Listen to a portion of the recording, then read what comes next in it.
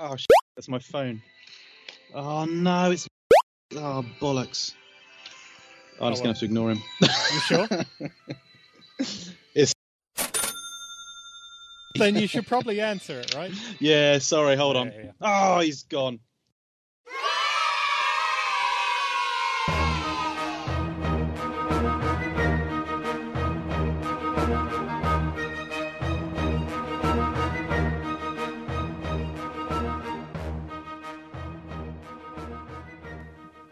So, F you, Darren. Hello, and welcome to episode 80. Finally, we're in the 80s. There's podcasts I listen to that are in the 200 and 300 and something episodes, and here we are crawling along in the less than hundreds numbers. Yeah, I listened to Skeptic's Guide to the Universe the other day and noticed it was up to 800 and something. I was thinking, oh my God. Those skeptical bastards. Yeah, I was listening to Sasquatch Chronicles, and he's on episode 4,600. Actually, I've got no idea. Yes, welcome to the Tetrapod Zoology Podcasts. I'm Sonequa Martin Green, and today I'm podcasting with... The Loch Ness Monster. Episode 80, and you still haven't... an action-packed but hopefully brief episode today, because time is tight. Should we just get straight into it? Yep. First thing on the agenda is, as I think you've already pulled that rabbit out of that hat, is... F you! F you, John. F you, Darren. Can you guess what my two pieces of F you are, John? No. Well, they're very important. Number one, the cast of Romancing the Stone. Oh, good. Yeah, well, okay, it's important we get these things right. Gotta nail this. Gotta drill down on these details. This is why it's called the science. Michael Douglas, his character was called Jack Colton. Kathleen Turner's character was not Jean Wilder. That's someone very different. She's Joan Wilder. And Danny DeVito's character was just called Ralph. Okay, and the other crucial thing is, was it... I think it was actually 2 episodes back, which would be episode 78. We spoke about Carnotaurus.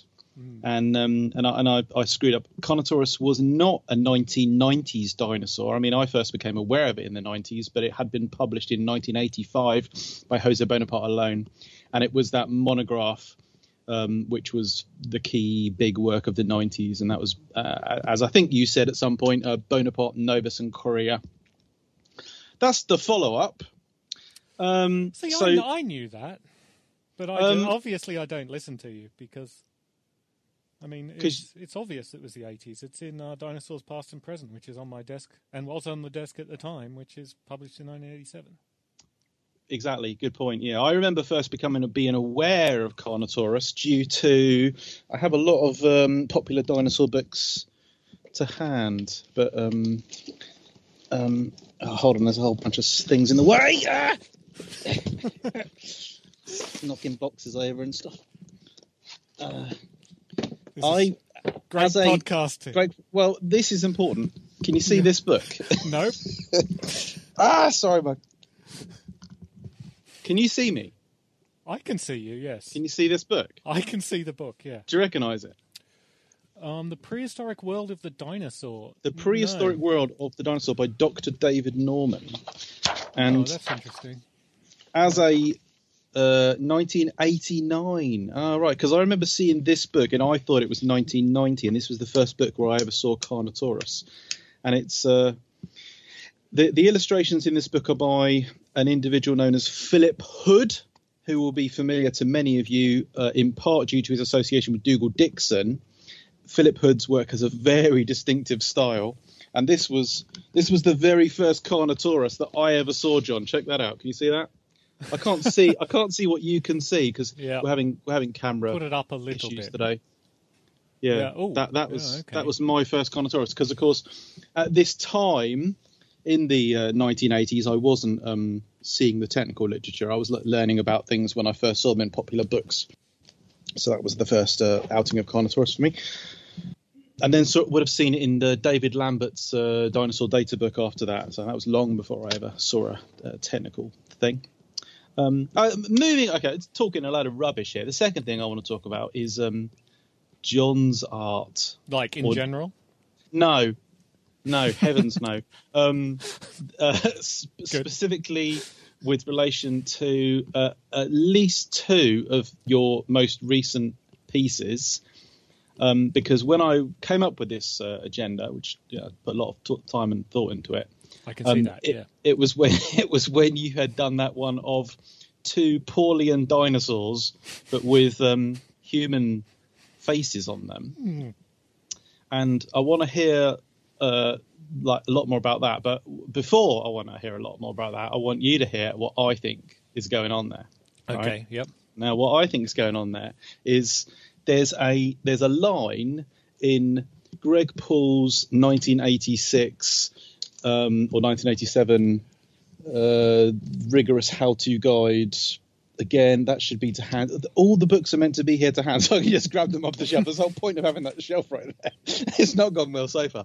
Greg Paul's 1987 article, The Science and Art of Restoring Dinosaurs and Their Relatives, of Rigorous How-To Guide, or whatever it's called, something like that. Mm-hmm. He says in there that he basically Snappy title. Paraphrasing him, this is, of course, in Volume 2 of Dinosaurs Past and Present, which John and I have discussed at length on previous occasions. Paul says that any old idiot could just come along and, scribble a dinosaur and add lots of imaginary details. But in order to actually produce a work that is of some artistic merit and value, one must demonstrate their street cred in the world of actually being able to produce some art. In the same way that, for example, I think he says this, in the same way that, any old idiot could do some cubist stuff. I could just randomly draw a person with their nose on where their ear should be and their eyes on the same side of the face, like a flatfish. But in order to demonstrate that I actually have some artistic skill and this work is worthy of its rightful place in the Louvre, I have to have first of all done me some bowls of fruit and portraiture and done some beautiful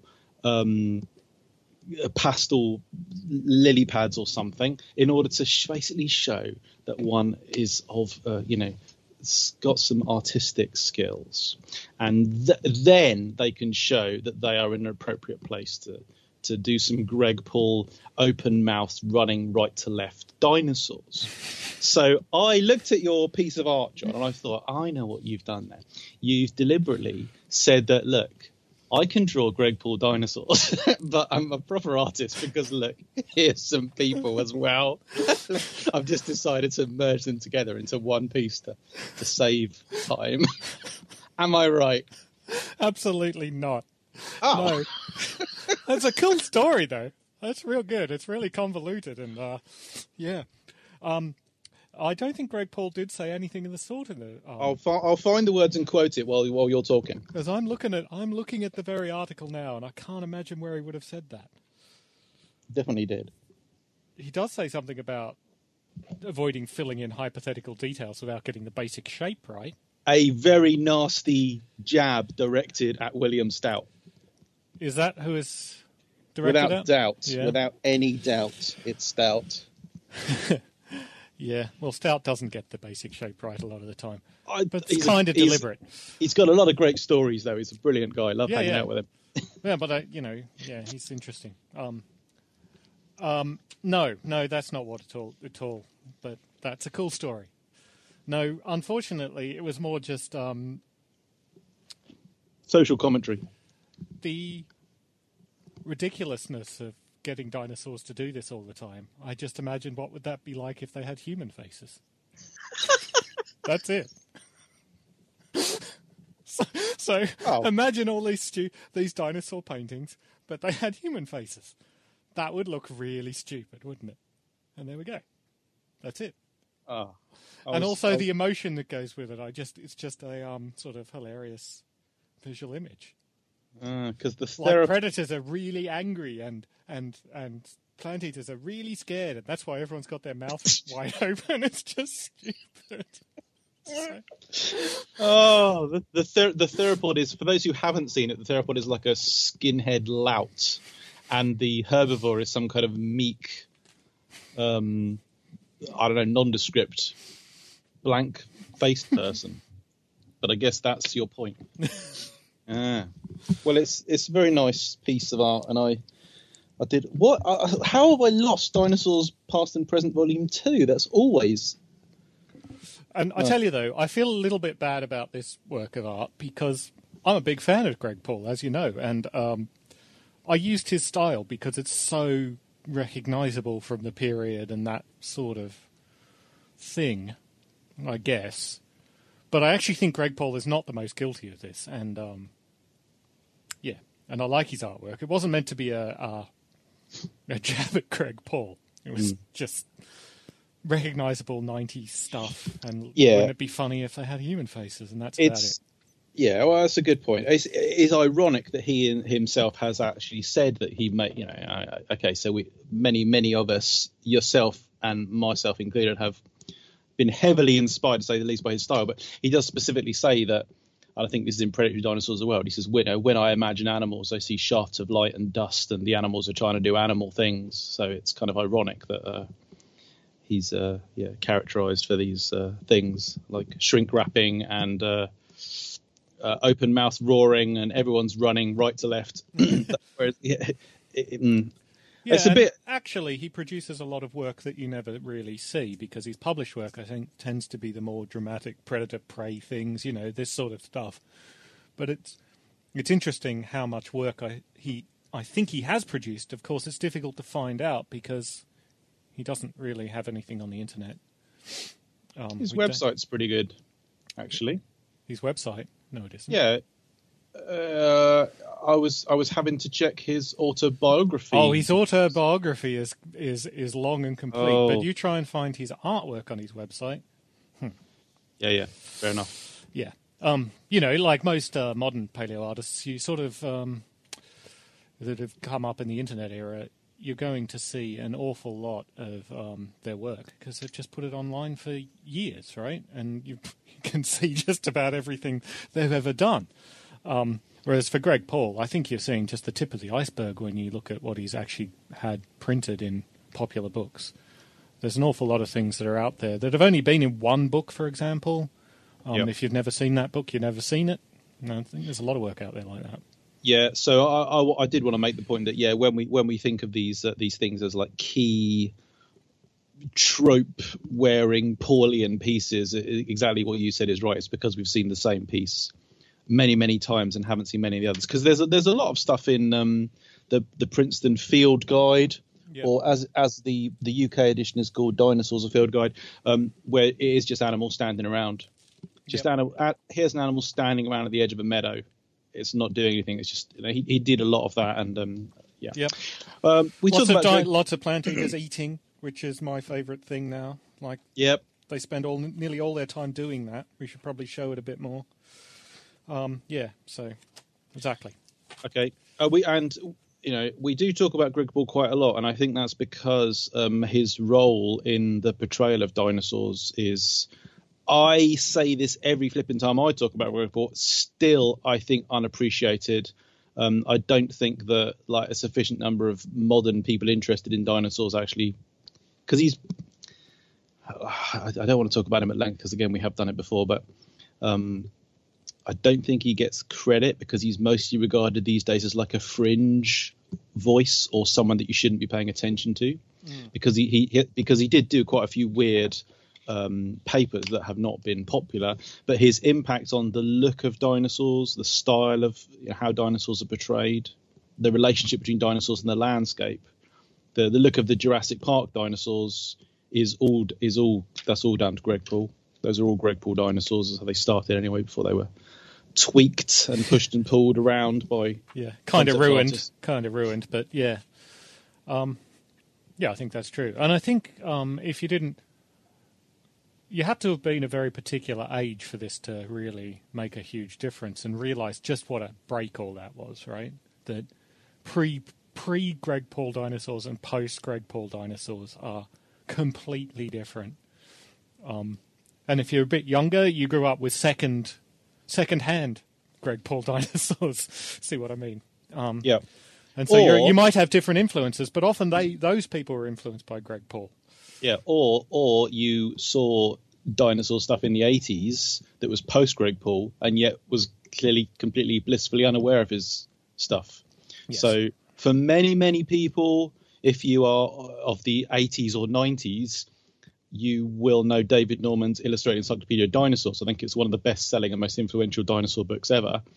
And I think everyone likes John Sibbick's art. They like some aspect of John Sibbick's art and how, his particular style or the detail he puts in. I mean, there are many people that don't like his style. I know you have a take on it. But I remember seeing that book when it was new in whenever it was, 85 or 86. And it was like, could it be that this artist is unaware of the dinosaur renaissance? It's like, this is really weird. These are like mostly 1950s dinosaurs with just a faint whiff here and there of like obviously you can't do Deinonychus and not make it look like Robert Backer's Deinonychus. But by and large, they weren't mirroring the stuff that was elsewhere familiar by the 80s if you were looking at dinosaur art. Yes, there were definitely some holdouts. And again, I could talk about that at length. This again, as I think we've said in a couple of recent episodes, this is on my mind because a book I'm working on which does cover some of this stuff. I did want to talk about your another new piece of yours, which is a hadrosaur, but let's leave that till next time because I'm in a hurry, and that's enough about you. Yep. Moving on. Alien Worlds. So I'm currently working on a giant project which I can't talk about. But before I worked on that giant project, which I can't talk about, I worked on another one which I couldn't talk about. And that one is now it's a TV series, and it's being it's at least some of it is released on December 2nd on Netflix. This is the year 2020. Yep. The last year, in case if you're in the future, and who knows what's happened. But yeah, Alien Worlds. I've got to say, I don't know if you've seen the trailer, but I'm feeling pretty good about it. It's looking pretty good. It's the idea is we came up with they're now calling it season 1. It's like, well, that's news to me. I didn't. There was no talk of being more than one season when I was involved in it. Uh-huh. So we came up with 5 worlds with different parameters in terms of, gravity, their relationship to nearby stars, and whether they're like high productivity worlds or desert planets or cold planets, or whether they're tidally locked. Came up with all that kind of stuff. Obviously, if you do, for the purposes of TV and the purposes of storytelling and the purposes of like actually getting people to watch something, you can't really do all the stuff that you would do about alien life. Like this is a planet where there's nothing but invisible microbes. This is another planet where we've also discovered life, and this one also has invisible microbes.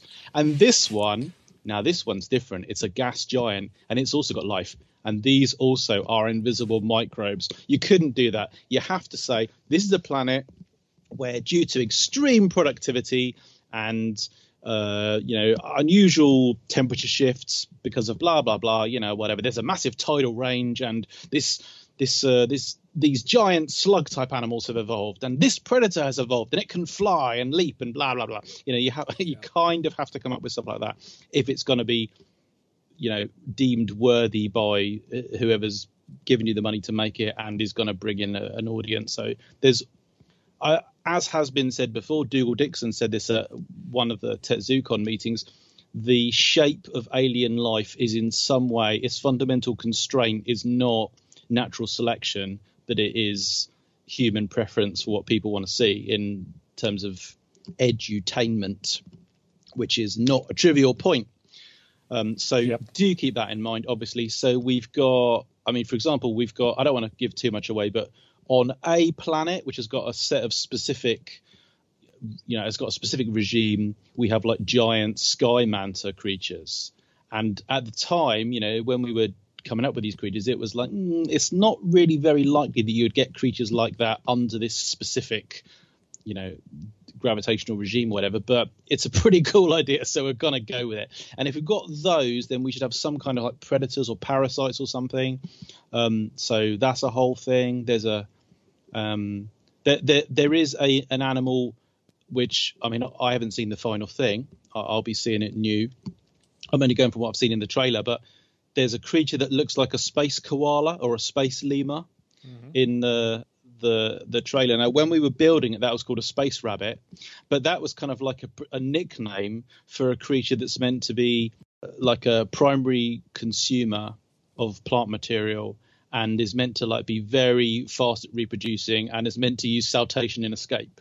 It wasn't meant to be in any way like a furry mammal. And the actual creature that I invented, the space rabbit, didn't look like no rabbit. It looked like a loaf of bread with eyes on the top and 3 sets of limbs and an internal air sac system. And they've kept the eyes. The eyes look the same. But so, of course, in promoting this, I've had lots of my colleagues in the zoological and paleontological world saying, "Oh, it looks awfully like Megalodapis lemur." Oh, it's funny that it's furry and cute. Looks like Baby Yoda. It's like, yeah, look, I didn't actually design the final look of it. Yeah, grumble. Alien World, Netflix, December 2nd. I'm hoping it's pretty good, but I do think it's important to remember that while there will be lots of discussion of how we think evolutionary processes will shape organisms under different, conditions, different regimes, there is the fundamental constraint that alien life in some way has to be made interesting for TV. Yeah, indeed. And also, I would say that the constraints of natural selection in all the sorts of environments that you could possibly imagine life evolving in, it's just too unconstrained. I mean, where do you even start? There's so much that is possible, so many things that we didn't even really think about, like so many body chemistries and weird biomechanics that would go on in different gravities and stuff. I mean, it's interesting to think about, but it's just too unconstrained. It's too big a space. We can't really say, well, we think in this place we'd get this sort of body. Well, sort of, maybe, but you might get the exact opposite because we haven't really thought about the. Yeah, exactly. I mean, it just feels like a wide open field that you can't really say anything intelligent about unless you constrain it in some other way as well. And of course, human interest is not actually a terrible place to start. It's a commentary on what goes on our planet and how to think about things. Right. And then, like, if you're gonna, if you've got a series, and again, you want it to be successful, and you want to sort of like tell compelling stories, and also teach people something, then you are probably thinking, what stories are you going to tell people about alien life? And immediately you think, what do we actually know about the history of life? Well, let's think. There's the evolution of adaptation to life in the air, that's a fundamental story. Adaptation to life on land, that's a fundamental story. Sexual selection, that's a fundamental story. How animals have dealt with gravity, the evolution of skeletons and internal skeletons and exoskeletons. And so immediately you're thinking you should probably have a story that's about flying things. You should probably have one that's about like an arthropod style world. You should probably have one that's about predation. You should probably have one that's about an organism that looks after its young and an organism that produces 1 billion young and only a handful survive. And immediately you have, as you've just said, you've kind of already sort of not locked yourself into, but you therefore have like a select number of things that are kind of guiding the direction that your creatures will take. Because otherwise, it's like, where are you going to go? So let me show you some sketches of some of our creatures. Oh yeah. Great podcasting again. Yeah. You can see those. And look at that. See what we called that creature Ludwig. Where's the you see there's some like giant tardigrade type things. They've got to have your giant tardigrades. That's not a science fiction trope that hasn't been done before. So December 2nd, Netflix. Yep. Yeah, cool. And that seems to be international. There's some things that are exclusive to UK Netflix or the does North America work as a block, or does the US do different things from the rest of North America? Canada and the US normally work as a block, but I don't think it's relevant in this case. It looks like a worldwide release to me. Yeah. So on to the main event, and this is something that we discussed. I'm running out of time. I'm not sure how much more before I've got to go. But we did, in the last 2 episodes, talking about like pretty in-depth dinosaur-y stuff, we mentioned this very distinctive and peculiar group of Mesozoic dinosaurs called the Scansoriopterygids. And I was thinking that we should like meander all over the place on those for a few minutes. Yeah, that sounds good. Go on, off you go then. Can we shorten their name? I cannot be saying this over and over again. Yes, if you haven't heard this word before, it's pretty horrible. Okay, anything that climbs is called a scancer. And anything that's got, if you've got wings like Archaeopteryx or pterodactyl, there's that Ptery bit that means wing. So these are climbing with a wing, Scansoriopteri, and then because it's a family group name, it's Scansoriopterygids. That's so nasty. It's a small group, currently only 4 recognised taxa that are probably middle and late Jurassic. They have been claimed to be early Cretaceous because the beds they come from in China are of controversial age. They're called the Daohogu beds. And there's sort of different ideas on exactly what their age is, but they probably are middle to late Jurassic. So that puts them at round about, say, between 170 and 150 million years ago, I think. Mm-hmm. And they were first published in 2002 by Stephen Cherkas, who we've mentioned a couple of times, and a colleague whose full name I've forgotten. I don't have, as usual, have no preparation done on this. Yuan, Y-U-A-N. So it's Cherkas and Yuan, 2002. They published the first paper on these things, and it was in a volume. Was it called Feathered Dinosaurs? Was Stephen and Sylvia Cherkas. They published this slightly esoteric volume on a set of new Chinese feathered dinosaurs of various kinds. And there's a whole complicated backstory to that volume and the papers therein. But they published a paper in there on this. They included in that volume a paper on an animal which they called Scansoriopteryx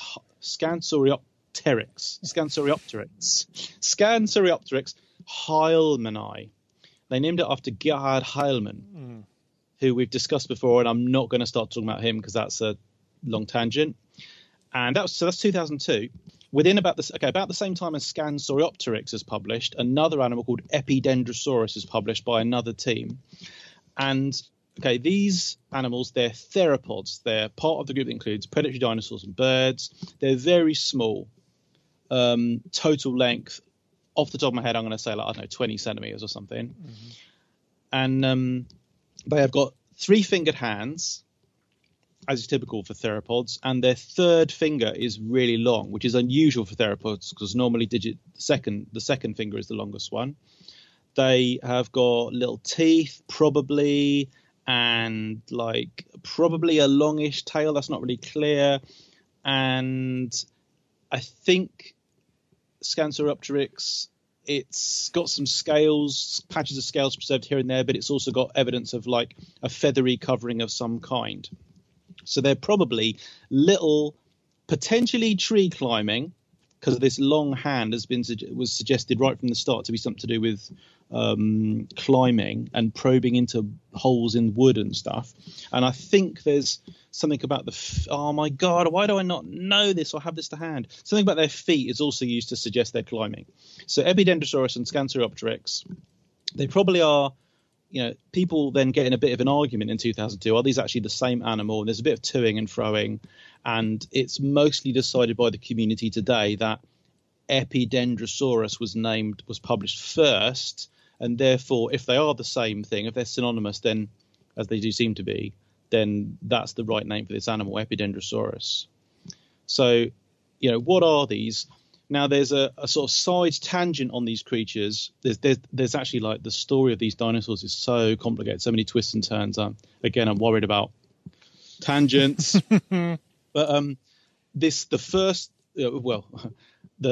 Cherkas and Yuan paper, they say that these animals are actually not. What do they say? They say they're not theropods. So they're not theropods. They say they're probably related in some way to birds, but some archaic anatomical features, in particular the shape of the hip bones, shows these animals aren't theropods, that they are some other kind of saurischian, so part of this major group that's conventionally thought to include sauropods and kin, sauropodomorphs and theropods, but they're outside dinosaurs. So it's like they're not dinosaurs, they're not theropods, but they're saurischians.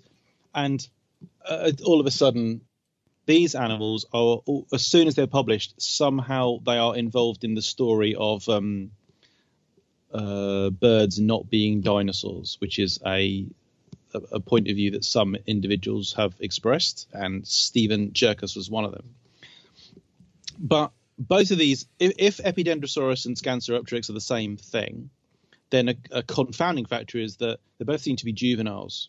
So again, as soon as they're published, people are saying, well, if they're juveniles, what does an adult look like? You know, are these like little climbing juveniles of an animal that's, as an adult, is like the size of a person or bigger, or not? Are they always small? And that isn't answered until the publication of another animal, Epidendrosaurus, which I do have a paper on that open somewhere. That is published. Oh, it doesn't have a date on it because it's I can't say what it is. It's not the actual published paper. When is Epidendrosaurus published? 2008. 2008. Thank you. So yeah, a new one is published, Epidendrosaurus, and this one has got long strap-like structures. They could be feathers, or they could be feather-like integumentary structure. It's got long strap-like things growing out the end of its tail. And it seems to show, now for Epidendrosaurus / Scansaruptrix, it was like, what is the deal with the tail? Because, one of them is said to have a long tail and the other one said to have a short tail. It's kind of ambiguous as to what the condition with the tail is. Epidendrosaurus shows that the tail is actually relatively short, doesn't have that many vertebrae in it, and at the end of the tail it's got like these long strap-like filaments, which look like, if this was a living animal and you saw a thing like that, you'd think that's probably like a sexual display structure. And if you found a sexual display structure in this animal, then it's probably sexually mature or close to sexual maturity, and therefore it's probably an adult. So do we have an adult member of this group? And the describers, that Shang et al., they say, yeah, this is an adult, and it's about the size of a pigeon. So it shows that those previous two specimens, if they are, whatever I said, about 20 centimeters long-ish, then they're like the size of, I don't know, like a robin, as in a proper robin, not an American robin, which isn't a robin at all. Then it shows, take that, Americans. Take that. It shows that full size is pigeony size, as in total length of, I don't know, let's say 30 centimeters. So they weren't like, so those two earlier specimens aren't like little tiny nestlings. They're probably, well-grown juveniles, not that far away from adulthood. Now, I was a reviewer for the Epidendrosaurus paper, and here's a really juicy bit of hitherto unreleased information, which will just blow everyone away who really is into the history of dinosaur science. Are you ready for this? Yeah. I don't know, actually. So in the original submitted manuscript, which I'm looking at now, the authors Fu Sheng Shang and colleagues, they were going to call this group of dinosaurs Epidendrosauridae. And I was like, whoa. You do realize that Cherkas and Yuan have already published the name Scansauropterygidae for Scansauropteryx. And even though Scansauropteryx isn't currently considered a valid name, because as of 2008, people have mostly decided that it's a junior synonym of Epidendrosaurus, a family name still stands even if the type genus for that family isn't a currently recognized valid name. This is a really common misconception in vertebrate paleontology. People think that if the type genus isn't in current use anymore because it's been demoted to like a nomen dubium or a junior synonym, then it means the family name ain't no good no more. This famously most recently happened with Pristicampsine or Pristicampsid crocodiliforms. Chris Brochu has argued that Pristicampsus is a nomen dubium, so therefore the name Pristicampsini or Pristicampsidae can't be used, so therefore you have to use the next available name, which is, I think, is Planocranidae. And it's like, that's not correct according to the ICZN, the International Commission on Zoological Nomenclature. They don't say that a family, they do have a whole bunch of rules. I seem to remember it's Article 67, but I could be completely wrong. They do have a bunch of rules on how you formulate a family level name, but they don't say it has to be based on a valid genus. And there's lots of examples of that in zoology, and there's also lots of counterexamples where people have done the wrong thing. So again, a classic example is Tyrannosauridae. So a bunch of authors said you can't use, Dale Russell, 1970, said you can't use Deinodontidae, Matthew and Brown, 1922 or whatever it is anymore, because Deinodon is no longer in use. So we have to go for the next youngest name, which is Tyrannosauridae, and that's now ubiquitous. We're not going to change that because now it's ubiquitous. Everyone's using Tyrannosauridae. It's entrenched in the literature. It's fine. But technically, Dale Russell shouldn't have gotten rid of Deinodontidae. We should still be using that name. So that's the same here. They shouldn't have gone with Epidendrosauridae. They should have stuck with Scansauropterygidae, which was published earlier, even though the name Scansauropteryx is no longer valid. And I am responsible for this because I pointed this out in review and got them to change it. So, take that, Epidendrosauridae. So take that, everyone who ever has to say Scansauropterygidae, because if it wasn't for me, it would be Epidendrosauridae. Hold on, Scansauropterygidae. That's 8 syllables. Epidendrosauridae. Oh, 7 syllables. So that one extra syllable, all that extra amount of time in your life that you're losing by saying Scansauropterygidae. I'm sorry, that's all down to me. Sorry about that. So by 2008, it's also obvious that these things, that whole Cherkas and Yuan thing about them being like, who knows, outside of dinosaurs is like, let's just ignore that one. These animals clearly are theropods. They have a bunch of features which show that they are Maniraptoran theropods. They're part of the same group as Oviraptorosaurs, Dromaeosaurs, birds, etc. Where do they fit in that group? That's not entirely clear. Now, a couple of features of their skull and fall-in proportion suggest they could be on the bird line. So they could be closer to birds than they are to, say, Oviraptorosaurs or Therizinosaurs. And you could discuss this at great length. I'm not going to. I'm just going to say that, in fact, coming all the way up to the present, people that have included Scansauropterygids in phylogenetic studies have actually found them to there's a bunch of potential places where they might go. They could be early members of the bird lineage. They could be members of Avialae, so part of that clade that includes everything that we conventionally call a bird, include Archaeopteryx and stuff, but doesn't include Dromaeosaurids and Duodontids. Or they could be early members of the Oviraptorosaur lineage. That's been found a few times. Or they could be part of the group that includes Dromaeosaurs, Duodontids, and Avialaeans. Or they could be outside of all that lot, outside of what's called Penoraptora, which is the Oviraptorosaur plus Paravian group. It's not really clear. I really like the idea that it might be early members of the Oviraptorosaur lineage, because that's the coolest idea. That is the coolest idea in there. So we'll run with that one then. Yeah. So fast forward to 2015, and E-Key is published, which I think we might have covered this when it was new on this podcast. We might have. And E-Key is another. It's written Yai Kwai, if you're an Anglophonic Philistine, as John is, and sorry, as I am. YIQI, and that is published by Xu Xing and colleagues, 2015.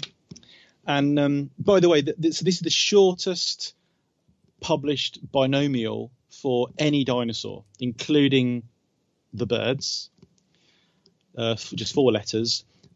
There is a philosophy behind these super short names, which is that some of the authors who've come up with them, and I'm not going to mention their names specifically, but mostly Mark Norell, they have deliberately come up with these super short names that you say in one go, because it's a subtle effort to try and do away with the Mark Norell's not on the authorship of this name, so I'm talking nonsense, but it's a subtle attempt to do away with using the genus and not using the species. They want us to use the whole name in one go. Meilong, E-Key, Shanagashil, a bunch of others. That's the idea. Mm-hmm. I reckon. I could be totally talking a lot of nonsense there, but I reckon that's what they're doing. That's not the most interesting thing about E-Key. The most interesting thing is, so it's another little pigeony sized Scansauropterygiid from the middle or late Jurassic of China. I said Daohogu. I should have probably said the Tianjishan Formation. It's about 160 million years old. E-Key got feathery things as well. It's got wing membranes. That's what these guys have got, wing membranes. That is ridiculous. Now, if you pay a lot of attention to what goes on in the dinosaur, blogosphere and what people say outside of the technical literature, as we certainly do, our good friend Andrea Cow had actually predicted beforehand that some Scansauropterygids could possibly have wing membranes. There was actually a reason for thinking that based on the form of their hands, this weird elongate third finger. So There's a couple of illustrations here and there that predate the discovery of E-Key, which give it membranes. So it's like, what? Theropods evolved wing membranes? It then turns out that there's another animal called Ambopteryx, which was published in 2019, which is also said to have wing membranes as well, published by Wang et al. Their paper's a little bit odd because I think they called it something like the loss of wing membranes in theropod evolution, as if implying that this was a widespread thing outside the evolution of, a bird-like wing configuration, which I've never understood why they did that, because they do find these two membranous forms, E and Ambopteryx, they find them to be deeply nested within Scansauropterygidae. They're not saying they're like... I haven't read this paper, but are they arguing that the avian wing evolved from the Scansauropterygian wing, and therefore they very specifically are not saying that, you see, which is why I don't understand their angle. It's like, no, if they had found, the only reason they could justify that conclusion or that title is if they'd found Scansauropterygids to be paraphyletic to birds and kin, right? And that's not. Yeah, they didn't find that, but I guess, Well, I'm arguing about a paper I haven't read, but I would argue that actually Scansauropterygians are clearly not well understood enough to have a clear phylogenetic position, and therefore they could be paraphyletic to something else, right? But there's no reason to think that they are. No, at the moment. No. In fact, they seem to be off They're on their own weird little... they're really samey, in fact. Yeah. And you could even argue, and I think some people have implied this, it's not really clear that E-Key and Ambopteryx are actually distinct taxa, so they could be the same thing. Mm-hmm. Another weird thing about them is that that these membranous wings, which don't go thinking of like, for those of you who don't know what these animals look like, it's not like giant fruit bat, wingspan or even, flying squirrel or sugar glider or something. They're relatively modest membranes, and they're supported internally. You think? Yep. I don't know about that. What? They're relatively modest? Yeah, compared to body weight, are they? We don't really know their full extent, do we? I think we've got a fairly good handle. Compared to so imagine a flying squirrel. Yeah. It's like when it's gliding, it's a rectangular thing with a giant membrane, projecting from its wrist to its ankles. Sure, but the most lift comes from the leading edge of a wing. And they've got pretty long arms.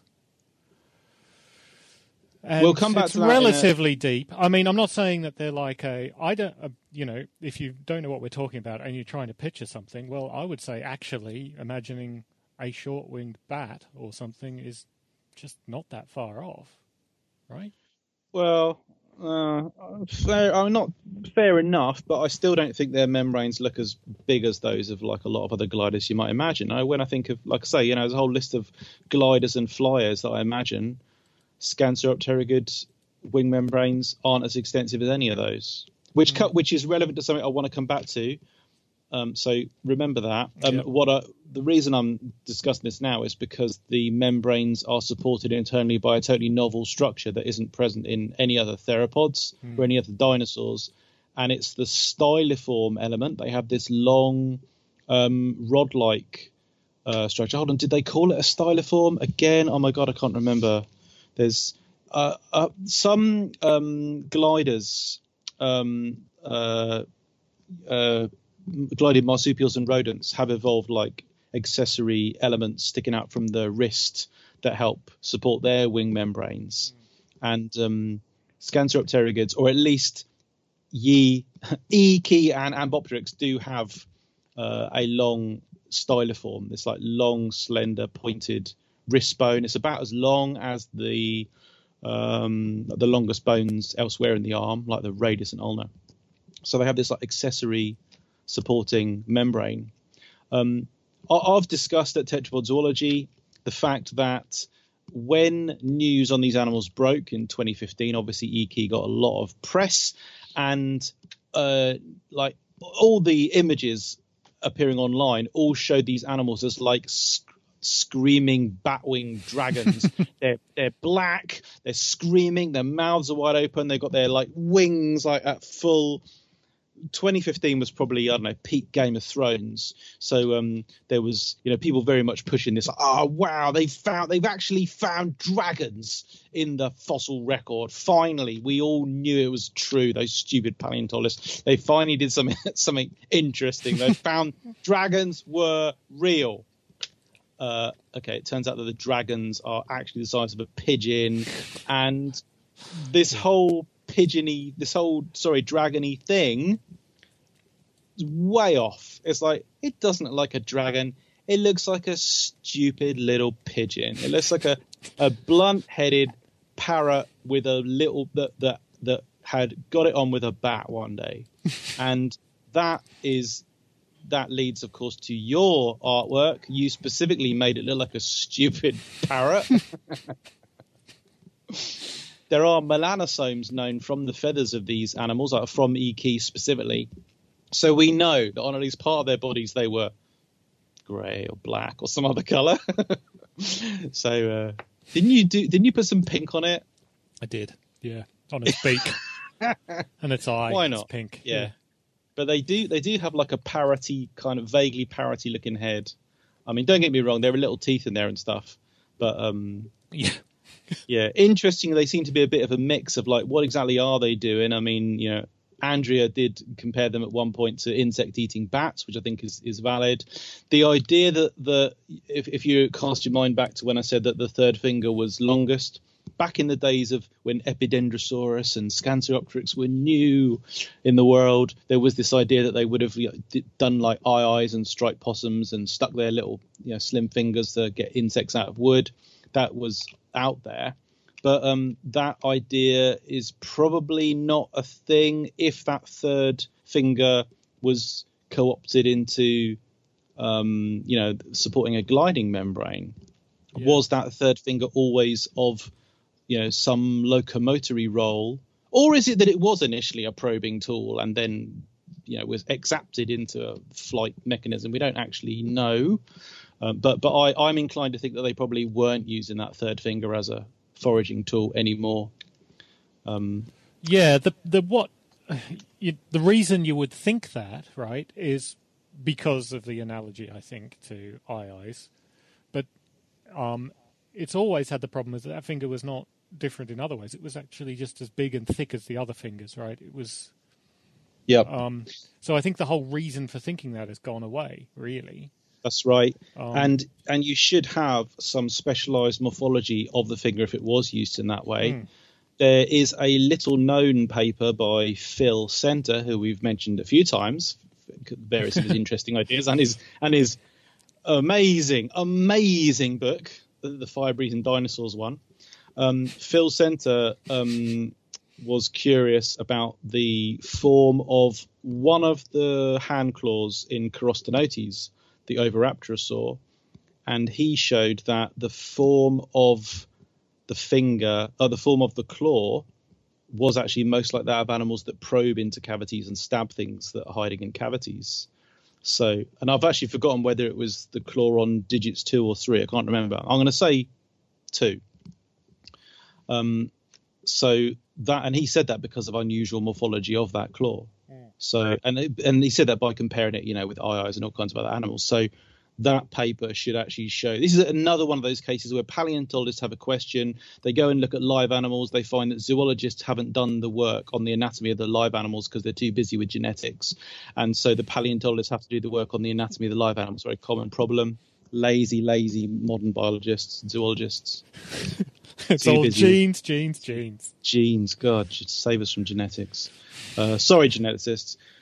And then very briefly, what makes this group of animals timely right now? Why are people talking about them today at this very moment in time? Do you know what it is? Yeah, there was a paper of flight, which I have not, about their flight capabilities, which I haven't read. Yes. I was asked to review this paper, but I had to turn it down for reasons of workload. This is Alex Duquesne and a long list of very worthy colleagues.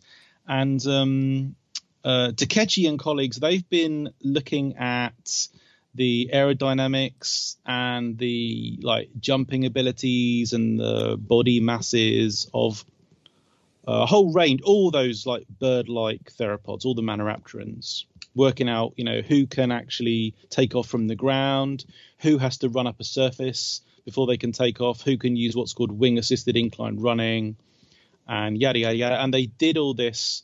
It involves lots of calculations and lots of sophisticated modeling. They did this for Scansauropterygids. And their results are really interesting because what they find is these animals do not have sufficient leaping. This is summarizing and is no doubt actually incorrect. But my understanding is they're saying that they don't have the sufficient leaping ability or thrust once they actually leave the ground to launch from the ground, launch into flight. They say they are not able to produce enough power, enough flappy flap power to actually use wing assisted inclined running. They can't flap their way up a tree trunk as a lot of modern birds can. And therefore they say that they're kind of limited in what they can do aerodynamically. And they probably are, for a bunch of reasons, they probably are climbing around or clambering around in trees, and they are capable of doing little glides by taking off from branches, but their gliding ability is pretty bad. They can't glide very far. Their sink rate is high. So their conclusion is that they were rubbish. These animals were just terrible. And their paper is actually titled Aerodynamics Show Membrane-Winged Theropods, as in Scansauropterygids, were a poor gliding dead end.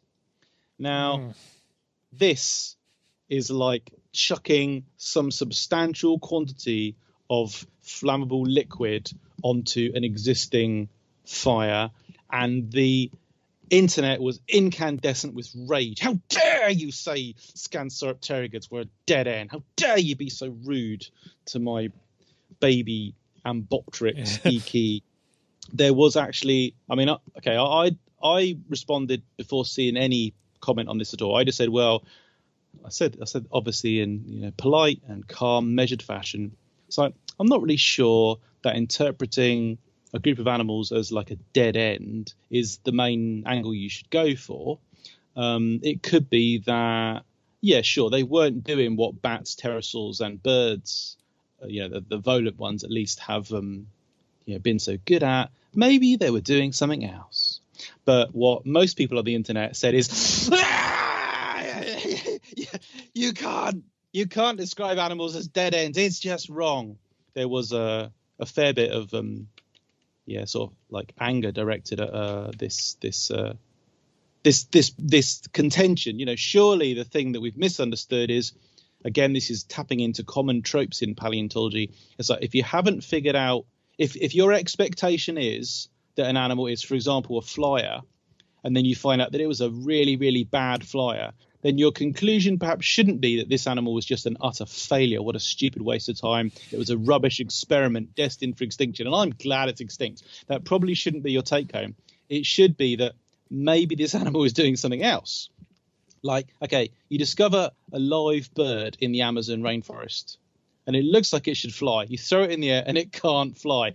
Do you say, stupid, I'm glad you're going to go extinct. I'm glad that President Bolsonaro, whatever he's called, is burning your head. No, you say, well, that's interesting. This is clearly adapted for, and then you release it on the ground and it runs down a hole. And it's, that's why it's a rubbish flyer, because it's actually a specialized, it's the mining wren. Mm-hmm. It's the Amazonian mining wren, and it lives underground, right? And you didn't know that beforehand. Could it be, I present this bold contention, could it be that Scansaurup pterygoids were doing something that meant that, yeah, they could glide, but it wasn't crucial. They didn't need to leap 60 meters across the forest canopy, or they lived in an environment where they did something that involved like short hops from here to there. I mean, we don't know. I'm being super vague because I haven't got a clue. But is it that there's some lifestyle that we don't know about? We just haven't got enough information to really understand what the deal is. And they were probably perfectly good at that.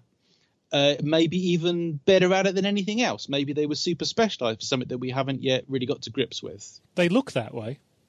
They look sort of super specialized in some way. I mean, I guess so. But yeah, I agree that... And I think in some ways the internet anger, I think, is correct, because the message, if you think about it in terms of communicating science to people who are interested in science but aren't specialists, the message that we found this dinosaur that we thought flew and it was at it is a completely useless message. What does that give you? What does that tell you? Nothing, right? It's just like, it's just there to bolster your paper. I don't mean to be too rude about it. Everyone does this all the time, right? This is what's cool about the thing I just did, right? So yeah, I don't want to be too rude about it in that way, but it's missing the whole thing that we should be getting across about evolution and the history of life and animals and life in general, is that it's all locally adapted, really. That we can't say one thing's better than another. Flight was not a goal, right? And this whole thing that it's sort of, I mean, internet rants about it, and I'm ranting about it now, but I should. It keeps seeping in, and it keeps seeping in with people who should know better, and they should be much more careful about how they speak about this stuff in public, I think, right? Yes. They should not give the hint that flight was a goal and these stupid little animals, they failed at it, so they're extinct and good. That's just like the dumbest possible message you could be giving with your science, right? Yeah, so to be clear, this is a really strong and impressive study. It's a good paper. And the authors, well done, good study, and they're all, very impressive scientists. But yeah, it's the fact that this is a trope And again, we're seeing it here because it's so common. It's like if a given fossil animal doesn't conform to what the expectation of its behavior is or ecology is, then automatically it's like, well, it wasn't very good at it, or it had only just started to do this thing, and that's why. And it's like, okay, if you go out and look at living animals today, how often do you find something that, if you do find an animal that's like doing a half-assed job at something, it's like it can swim, but it's not very good at it. That's because, and we are a good example of that. We can do a bit of everything. That's because they're animals that their specialization is their ability to be generalists. Yeah, it's like they can. Oh my god, they can climb. Oh my god, they can swim. Oh my god, they can build tunnels. Yada yada yada. You shouldn't look at an animal and see it's bad at something and think, oh, that's just because it's just poorly adapted or hasn't yet got its, gotten off the ground in terms of that adaptation. That doesn't seem to be how, because there are experiments in evolution. There are, what are sometimes called hopeful monsters, creatures that have like impossible sort of, halfway house adaptations or traits, but they tend to be so short-lived. I mean, on the generational scale, that you probably would never find them as fossils. Like there's got to be, every step in evolution, there is some, almost impossible intermediate animal. We know there are from hundreds of living examples, loads of impossible living animals. There's loads of examples. But for fossil animals, it's like if you found something and it was alive, these animals, you've got to think from their range and stratigraphic distribution that they were around for millions of years, if not tens of millions of years. So exactly. I don't think that's a evidence that they were. I mean, ultimately, yeah, you could say, yeah, they're a dead end. You could say that about any group of animals that's gone extinct. But because it's got that, not just connotation, it's got that strong message of failure. Which again, you can say that for anything that's extinct. Everything that's extinct is a failure. I just don't think that's a helpful way to see the history of life, because given that we know that ultimately everything's a failure because everything goes extinct, that's complicated. Yeah. And it also implies a goal. Failure implies a goal, right? Yeah. And this is something that people struggle with over and over and over again with evolution, thinking that there's a goal. But yeah, okay. So getting back to this paper again and its actual substance, maybe a little bit. So possibly a better framing would have been, as you said, Scansauropterygians. I keep messing that up. That's not far off, but it's Scansauropterygids. Yeah, whatever. Scannies. I said at the beginning we need something a bit shorter. Scanners. The message should have been still a mystery, right? We thought maybe they were flying animals, but it doesn't look like that's really what they were doing. So, scientific mystery. What were these animals doing? I think is a better framing. Their sort of take home is that that obviously this explosion in number of small middle Jurassic to mid Cretaceous Maniraptoran theropods, this explosion in huge numbers of new species and lineages that we've found since the 1990s is evidence that there really was in that time in that part of the world an explosion of lineages. And they're saying that there was like all these different groups experimenting with this, experimenting with that. These guys evolved flight, these ones didn't, these ones became larger, these ones became smaller. They're saying that it's evidence of lots of diversification in Maniraptorans at this place in time, and so here's one of those groups. They were experimenting, but it wasn't a good experiment. It was a bad experiment. See, I don't like the experiment framing either, right? Because that implies that it implies a goal.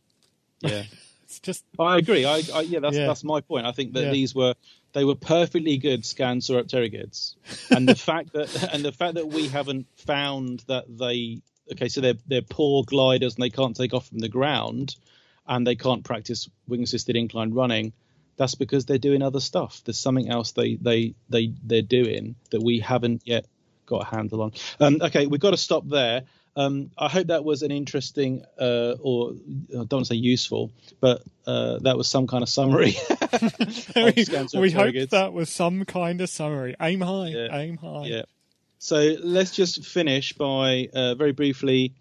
Today is the 18th of November, 2020. We are talking about TET Zoom Con.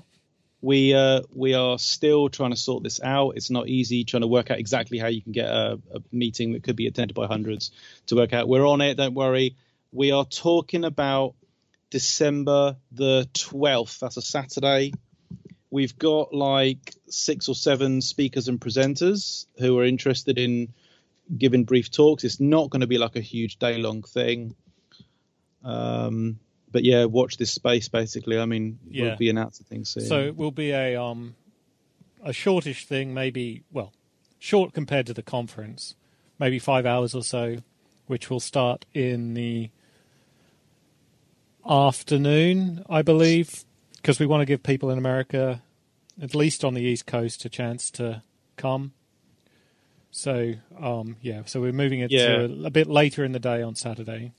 So in Western Europe, it'll be from like midday-ish to late evening. Yeah, mid-afternoon probably, or even So I think 2 or 3 p.m. kickoff, something like that. Yeah, something like that. Yeah, so that means if you're like the west coast of the US or something, then it will kick off at like 5 p.m. or something, I guess. No, that's not right. There's like 8 hours. Oh, whatever. No. If you're on the East Coast, it'll start in the morning. If you're on the West Coast, you have to get out really early. Sorry. Oh, maybe not. Maybe not. Maybe it's only 9 a.m., but that's still pretty early on a Saturday. Okay, let's stop there. Right. Briefly, are you on the internet, John? I am at johnconway.art. Yeah. Oh, was that new? Well, a couple of months. I talked about it on the podcast. And on Twitter, I think I'd remember. Sure. And I'm the John Conway on Twitter. I've also got an Instagram which you can follow. But why bother? Because Instagram sucks. You have to get everything into a stupid little square on your phone. Bloody square. You can only look at it on a phone. Exactly. I mean, it's just can actually. Sometimes you'll find that you're mentioned in a story on Instagram, and you can't look at the story because it's not active anymore. That's how rubbish Instagram is. I really hate it. So lame. I mainly hate that you can't look at it on anything but a phone. So if I do a big detailed picture, the best you can see it on the biggest phone is like 6 inches across. That's not true. You can look at it on any device. Yeah, sort of on their GIMP website. Look at it. You just can't. Do anything but interesting. it's kind of no one does because it's not a fully functional thing, is it? Anyway, I'm on Instagram as well. Yeah. Yeah. Okay, I blog at tetrapodsology, tetzoo.com, which is also the home of this podcast. Did you know? tetzoo.com /podcast.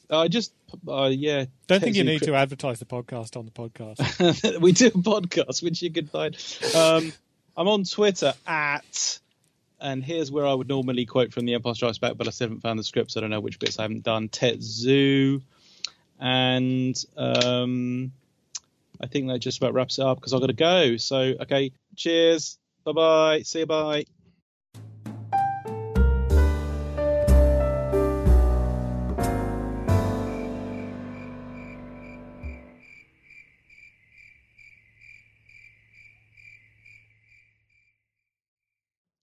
On bongo, the drinking in the Congo, way down deep in the middle of the Congo, the Hibita Kanibika, the Quavo, and a mango, put them all together in dusty tango, the run and said, I know, we'll call it on bongo.